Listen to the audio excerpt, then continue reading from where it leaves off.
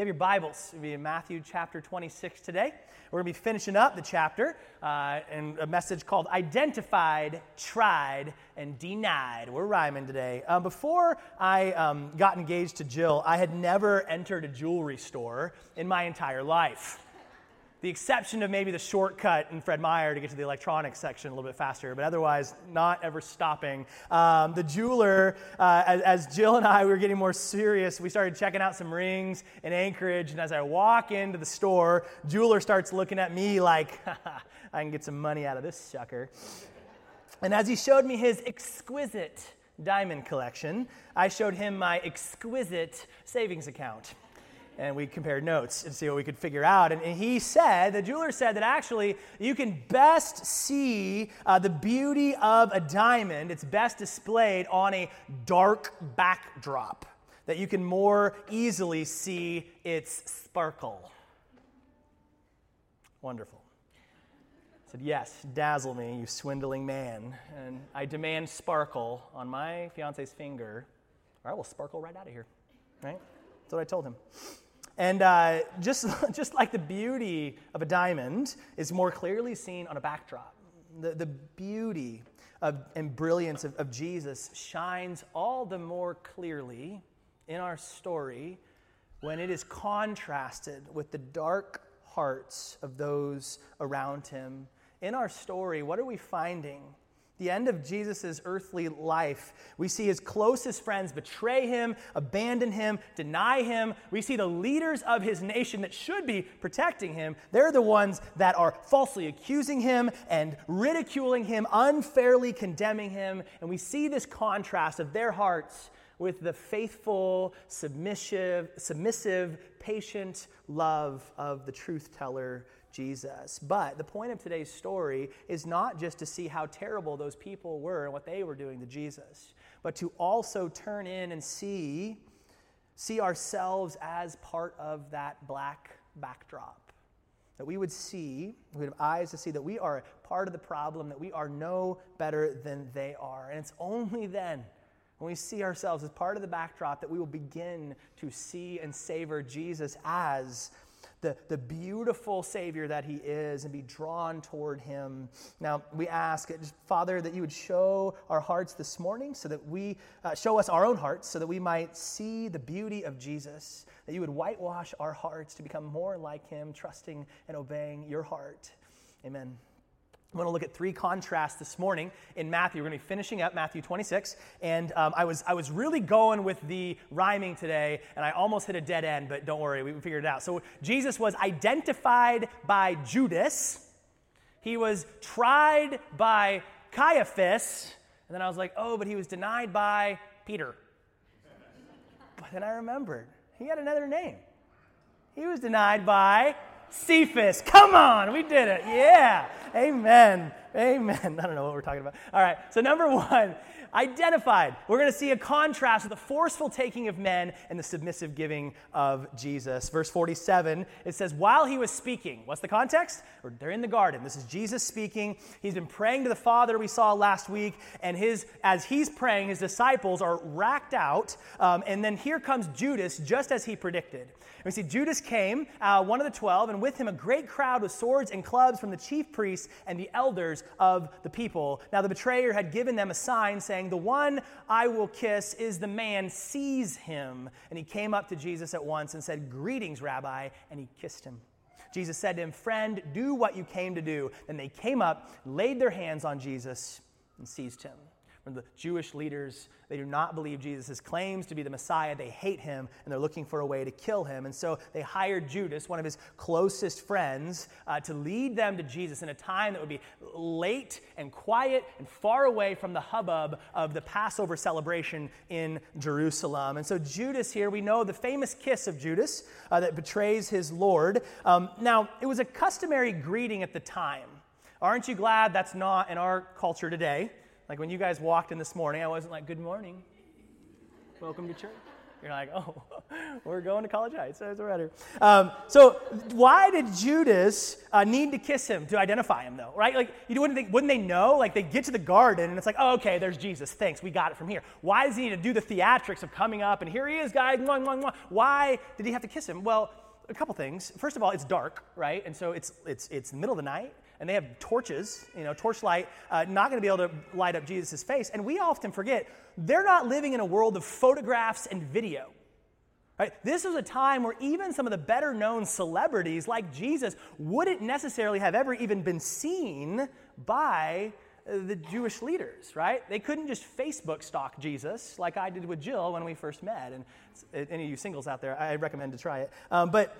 So he needs to identify who Jesus is. And so when he does this, what happens? They attempt to seize him. But behold, verse 51, one of those who were with Jesus stretched out his hand, drew his sword, and struck the servant of the high priest and cut off his ear. One of the disciples hacks off one of the high priest servant's ears. And if you read in the account of John, he's identified as Peter, which really shouldn't come as much of a shock to us if we've read the story. This is very much on brand for Peter to be hacking off this guy's ear, right? Now, you picture this scene for a moment. In verse 47, it says, a great crowd with swords and clubs. This is not just a few guys. As we piece together the picture from the four Gospels, we see that this is most likely 300 to 600 of Rome's best trained soldiers. That this is also the temple police that would have been joining with the leaders and the personal security for the priests. So the Mount of Olives would have been literally covered with this huge army. And here comes Peter, not afraid. Now I was thinking for Lord of the Rings fans, it's like Gimli at Helm's Deep. When you have thousands, actually tens of thousands of orcs, and where's Gimli? Well, here he is right here. You can't see, you can only see the top of his helmet. And he's not afraid. You remember the quote he says in the movie, he says, let me find it in my notes here. He says, certainty of death, small chance of success, what are we waiting for? Right? Gimli's not afraid, and he goes charging into thousands and thousands of orcs. And here we see Peter on this mountainside with the Jewish Navy SEALs all around him, and he just starts hacking at people's faces. Like, Peter is not afraid, and he moves in. And we have a picture here of men trying to take things by effort, by their own force, by their own muscle. Oh, there's Gimli attacking. There we go. The leaders of Israel are mustering this large army to seize Jesus violently. And we see Peter respond in like kind with violence of his own. But how does Jesus respond? How does Jesus' diamond shine against the violent, forceful taking in this backdrop? Well, verse 52, Jesus said to Peter, put your sword back into its place, for all who take the sword will perish by the sword. And in fact, in Luke's account, we actually see Jesus healing the man's ear. Jesus is not here to take life, but to give his own life. He is not here to destroy. He's here to heal and restore. He says, but don't get me wrong. I could if I wanted to. Verse 53, do you think that I cannot appeal to my Father, and he will at once send me more than 12 legions of angels? So a legion in the Roman army was 6,000 soldiers. So some quick math would tell us that Jesus is saying, I could summon 12 legions. That's 72,000 angels at the snap of my finger. So your little human being army of a couple hundred is impressive and all, but yeah, I've got backup. And I'm not afraid. I'm not afraid of what mankind can do to me as God. And the point Jesus is making here, this is not mankind taking his life. This is him willingly giving it up. John 10:18 says, no one can take my life from me. I sacrifice it voluntarily, for I have the authority to lay it down when I want to, and also to take it up again. And what authority does he adhere to? For this is what my Father has commanded. Jesus' upside-down kingdom will not be taken by force. It will be freely given in submission. He's giving his life. No one's taking it. And this word submission, it means to accept or yield to the authority of another person. So Jesus submits his life to the authority of whom?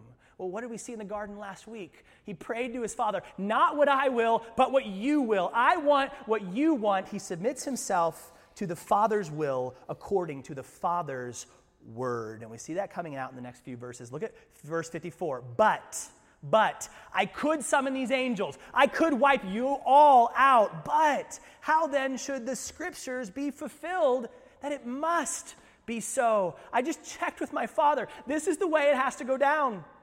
Verse 55, at that hour, Jesus said to the crowds, have you come out as against a robber with swords and clubs to capture me? Day after day, I sat in the temple teaching, and you didn't seize me. I was there in broad daylight if you wanted to take me. But you didn't take me then. Why? Well, because you were cowardly and wanted to avoid a riot, but also because, verse 56, all this has taken place that the scriptures of the prophets might be fulfilled. This is all going according to the Father's plan. One of Matthew's central purposes is to show us that Jesus is the promised king that was coming. And to prove that over and over again, he's showing how God's word, his promises in the Old Testament are all being fulfilled in Jesus. He's saying here that every single thing that's happening is according to the sovereign plan and will of God. And even when it looks like evil's winning, when he's surrounded by these men, he wants to show that no, Scripture is being fulfilled. God's word is being done, that God is in control. Amen? The timing and manner of my arrest, he's saying, the exact moment of my death, my betrayal, my very closest friends denying me and deserting me. I told you this was all going to happen. Remember what he told the disciples, how they were all going to run? At the end of this part of the story, verse 56, then all the disciples left him and fled. He had just predicted this at the Last Supper, right? When the shepherd is struck, these little sheep are all going to hightail it out of there. And Jesus' beauty is contrasted again with man's dark backdrop, that they are violently taking things into their own hands, taking life, where Jesus is willingly placing his life. Where they forcefully take, he willingly submits his hands into his Father's life, into his Father's hands. But we said earlier, we have to see ourselves as part of the backdrop, right? So we have to ask ourselves, how do we take matters into our own hands? How are we like the people in this story? How do you use violence? How do you use force to get your own way? And maybe you are. Maybe it is physical abuse or some form of abuse that you have imposed on somebody, and that needs to be addressed. But then also we see here maybe in more subtle ways, like Judas's kiss.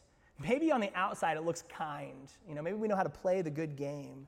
But really, man, we're still doing things. We're still trying to force our own way.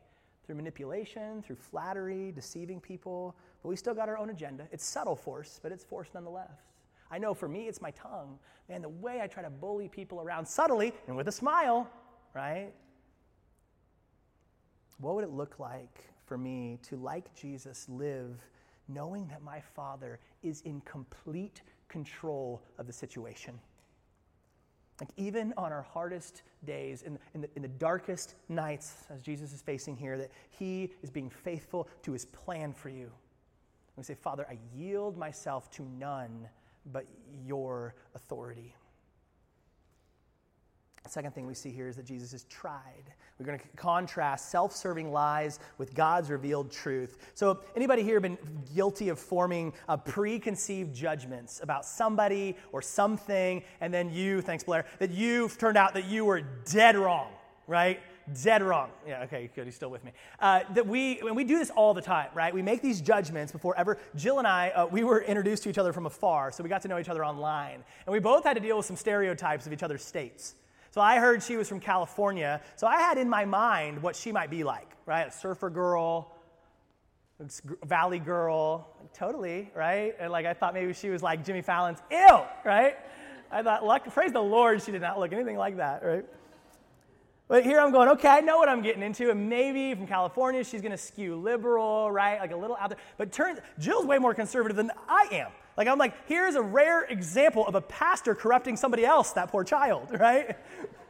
I had her way wrong. And then here she's thinking, oh, Justin's an Alaskan. What?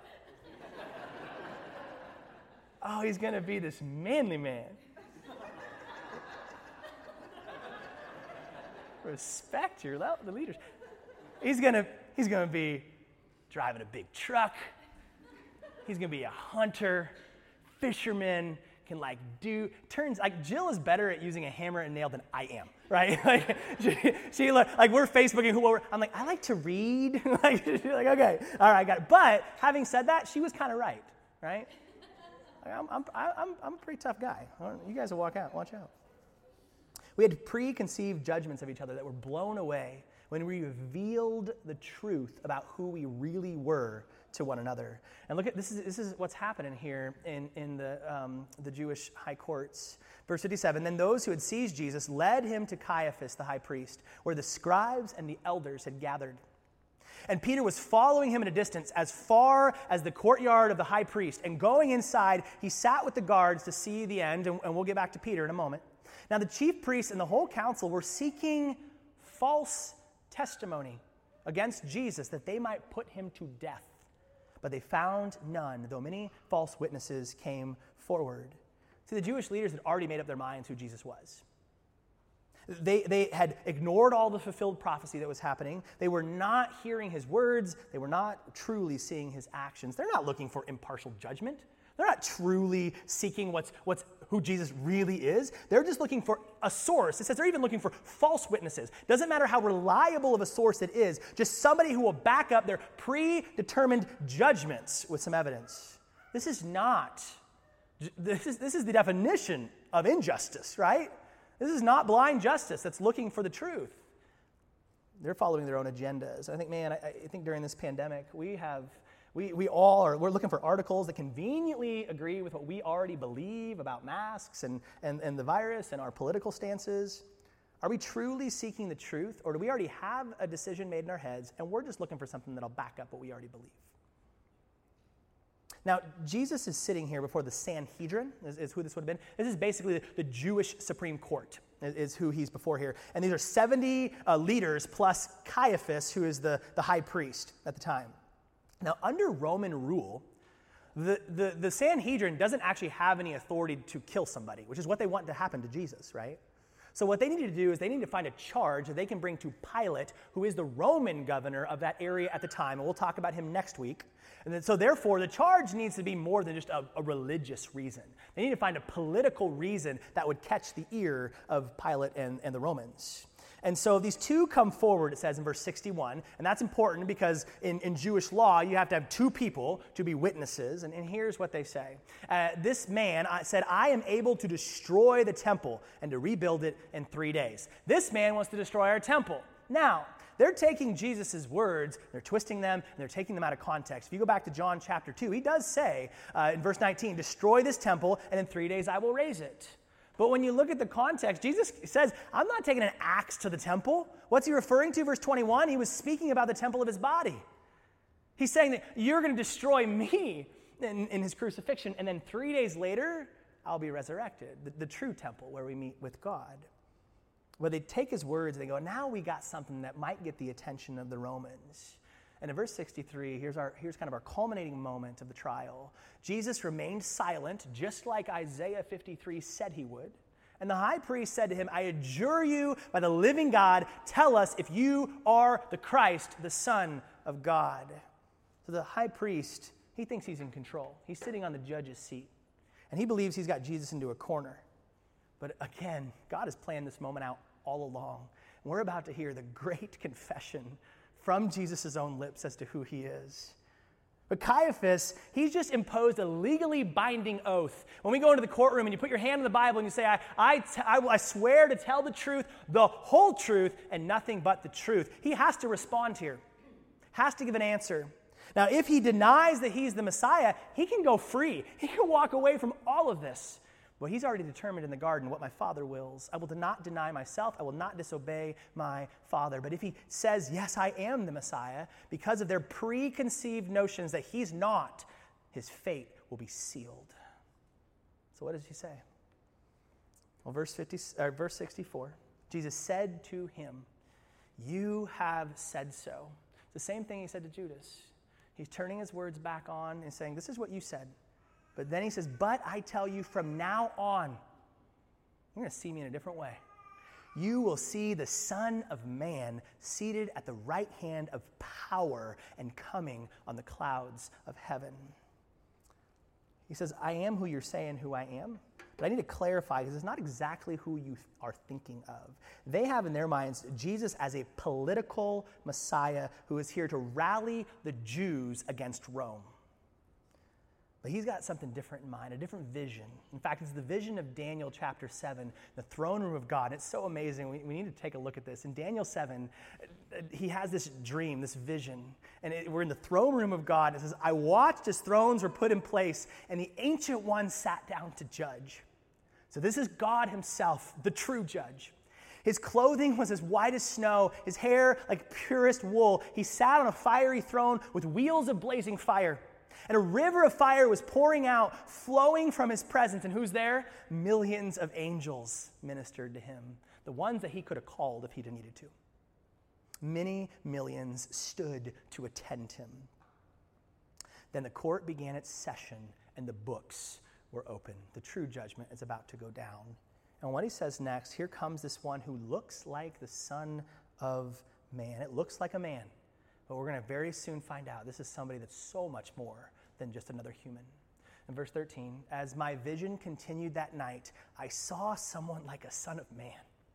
And this is Jesus' favorite expression for himself, the Son of Man, because he's calling back to this prediction about who he'd be in Daniel 7. Coming with the clouds of heaven. You hear the language that he just used. He's riffing from Daniel 7. He approached the Ancient One and was led into his presence. So here comes this Son of Man into the courtroom. You don't just waltz into the throne room of God. You don't just come into his holy presence without an invitation. But here comes one who's worthy to enter into God's presence. And who is this Son of Man?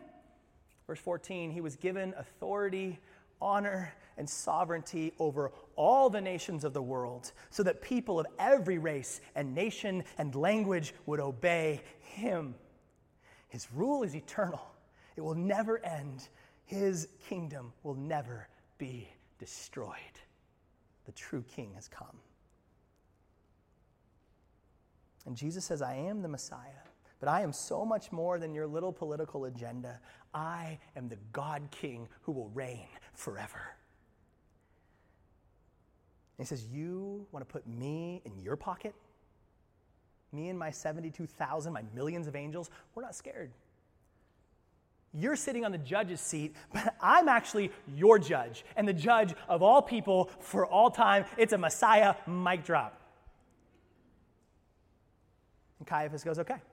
That'll condemn. Verse 65. Then the high priest tore his robes and said, he has uttered blasphemy.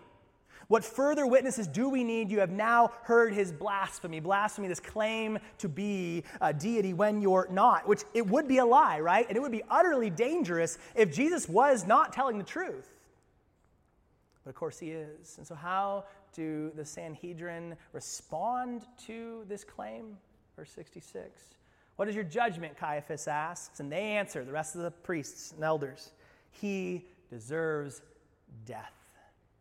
And they spit in his face, and they struck him, and some slapped him, saying, prophesy to us, you Christ, who is it that struck you? You imagine the self-restraint that it would take as these men lie about him, they mock him, they torture him. And again, here is Jesus. He could blink and he knocks them all down dead. The very breath that they are using to mock him is the breath that he put into their lungs in the first place. But Jesus shows this stunning submission to his Father's will. And what they say here is that they mock him, right? Yeah, you can prophesy who fulfilled Daniel 7 and who the Son of Man is, but you don't even know who hit you.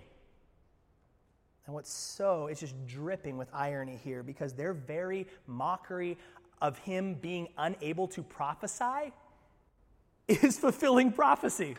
And Isaiah 50 verse 6 says, I offered voluntarily, you don't take me, I give it. I've offered my back to those who beat me and my cheeks to those who pulled out my beard. I do not hide my face from mockery and spitting. Our God is in control. Hallelujah, what a Savior. And again, we examine our part of the backdrop against Jesus' shining brilliance and his beauty, and we ask ourselves, man, what preconceived judgments or verdicts have we made about who our God is, what we believe about him and our reality, how we think about other people? Man, we're so good. Idolatry is not just worshiping something other than God, it's worshiping a perverted, warped image of God.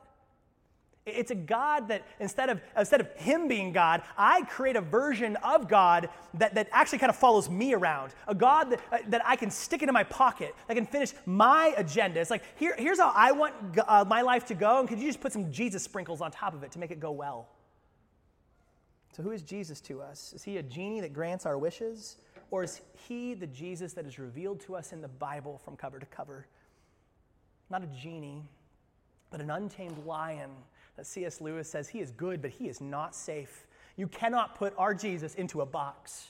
And this Jesus is going to come back someday on this cloud, and every hand will be placed over the mouth, and we will have nothing to say but worship to the God King of the universe, the true judge. He will try us. We will not try him. The last thing we see here is denial. We're going to see Peter's fearful rejection contrasted with Jesus' faithful promise-keeping. It's been said, while Jesus was on trial inside the house, Peter's on trial outside the house. We'll see how it goes down. Verse 69. Now Peter was sitting outside in the courtyard, and a servant girl came up to him and said, "You also were with Jesus the Galilean." But he denied it before them all, saying, "I do not know what you mean." And when he was out in the entrance, another really strong guy, and another servant girl saw him, and she said to the bystanders, "This man was with Jesus of Nazareth." And again, he denied it with an oath, "I do not know the man." After a little while, the bystanders came up and said to Peter, "Certainly you too are one of them, for your accent betrays you." Now, Peter's from Galilee, and they saw this as backwoods. Like, you're out there in the sticks, right?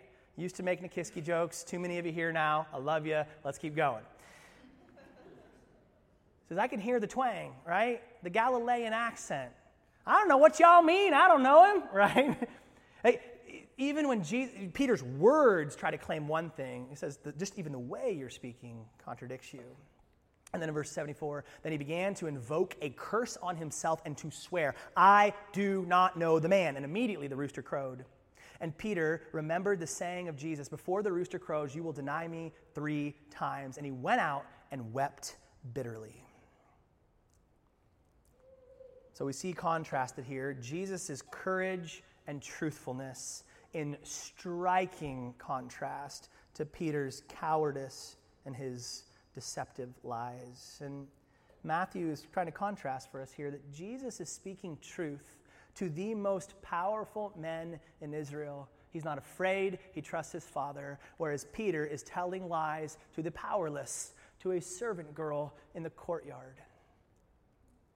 And this swearing, he says, I invoke this curse on myself. This isn't 4-letter words. Peter's not being beeped out here. What he's talking about is making an oath. May God strike me dead if I'm telling a lie. You hear that? And what did Jesus tell him? Man, let your yes be yes. You don't need to take an oath. Peter's using strong language to cover up what's not even true in the first place. I swear that I don't know him. Just like when he told Jesus, remember when he heard that it was predicted that he was going to deny Jesus in the first place. What did he say? I will never. They all will, but I never will fall away. And once again, we see Peter overestimating his own strength, his own resolve, thinking too highly of himself. And we know that pride comes before the fall. And what he should have done has been following the example of his Savior, who is on his face in the garden praying, Father, protect me. Don't lead me into temptation. I want to do what you want. But instead, Peter brashly steps into the courtyard. And he's afraid, right? I mean, it makes sense. He sees what's happening to Jesus. And if I claim to be with him, same thing's going to happen to me. And in an attempt to protect himself, he lies. And once again, we examine the backdrop of our own hearts against the beauty of Jesus. And you say, man, well, wait a minute. I've never denied Jesus. Like, nobody's ever asked, do you know Jesus? And I answered, no. But we have to consider Have you ever avoided talking about Jesus? Maybe it's coming up in a circle at work or a different environment where it's not as cool to talk about him, and you don't want to be called out as a religious fanatic or a Jesus freak, and so we just kind of conveniently hold our tongue. Now, of course, there's a time and a place. Don't hear me wrong, but there are also times when the Holy Spirit convicts us clearly to speak the truth to someone, to declare the gospel. That we're sinners that need a Savior, that the name of Jesus is to be worshiped, and we hold our tongue when we should be proclaiming his name out of self-protection and fear.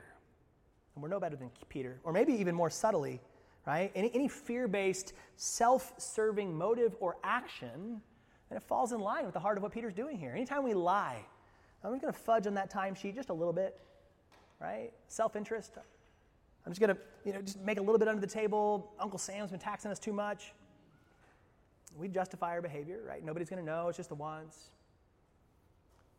But when we do those things, man, we're no better than Peter, denying the way of our Savior.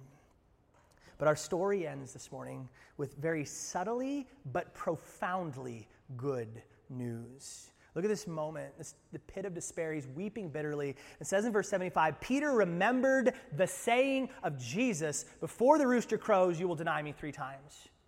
Now here's why this is good news. Jesus already knew that Peter would deny him. In fact, Jesus already told Peter that he would deny him. This is because Jesus is God, and what we hear of in Psalm 139 about our wonderful, marvelous God is even before a word was on Peter's tongue, even before a word is on my tongue, behold, O Lord, you know it all together. And whether it's praise of Jesus or denial of Jesus, he knew we were going to say it. And I don't know about you, but I have said some dumb things. I have said some wicked, evil things. I have torn people down. I have wounded people. I have spoke arrogantly.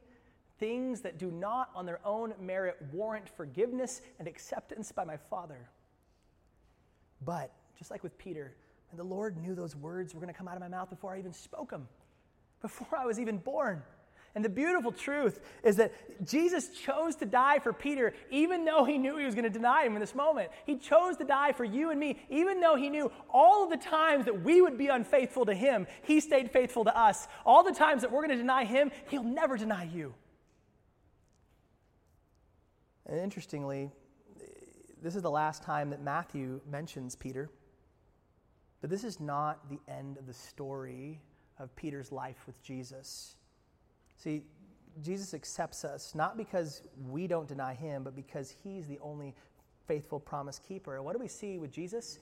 He meets up with Peter on the other side of the tomb. He forgives a repentant Peter and restores them to relationship. He sends him back out and says, go feed my sheep. See, Peter fails. Oh, does Peter fail? In Matthew, none of the gospel writers cover that up. Over and over again, Peter puts his foot in his mouth. Right? Peter acts brashly. Peter fails, but we also see that Peter follows. He continues to follow Jesus. In recovery, the language we use is falling forward. That it's not about how many times we've failed, you guys. It's about each time that we fail, that we fall forward onto Jesus in repentance and toward restoration. The Father is there to welcome the prodigal home every single time. And this is good news for people like Peter. It's good news for people like you and I. Maybe you're a fearful denier. Maybe you are a selfish taker, a violent taker. But when the Son of Man one day, and it could be very soon, he returns on the clouds as the King to judge, there are many he will ban from his kingdom. But there's also a bride that he's waiting to welcome home. And who will that bride be? It will be those who acknowledge that the blackness was not just around them, but it was in them. But in the midst of the blackness, the shining, brilliant diamond of Jesus came into our mess, died for our sins, rose to give us a new life. And when we fail, we continue to fall and cling to the cross. We find life, we find restoration, and we find salvation. Amen. Father, we thank you for Jesus. We thank you for the depth of your love. that you would send your only Son to make these wretches, to make these deniers, us as accusers, us as fearful self-protectors, as the proud, those that cut each other down with our tongues. You came for us, knowing we would do all those things, knowing that when you came, your own would not receive you, but kill you. And yet that was all part of your sovereign plan, that as we slay you, in that very act, you save us. What a beautiful gospel. It's not about how good we are. We are part of the black backdrop, but in contrast, we see the beauty and brilliance of Jesus stand out. Father, may we be a people that cling to Jesus, that we're going to fail. We're going to deny you. We're going to abandon you. We're going to falsely accuse. And yet, Lord, as we fall forward onto the mercy of God in the person of Jesus, we find restoration and forgiveness and the ability to go forward and continue to feed your sheep. Father, we thank you for Christ's finished work, and we pray these things in his beautiful, brilliant, loving name. Amen.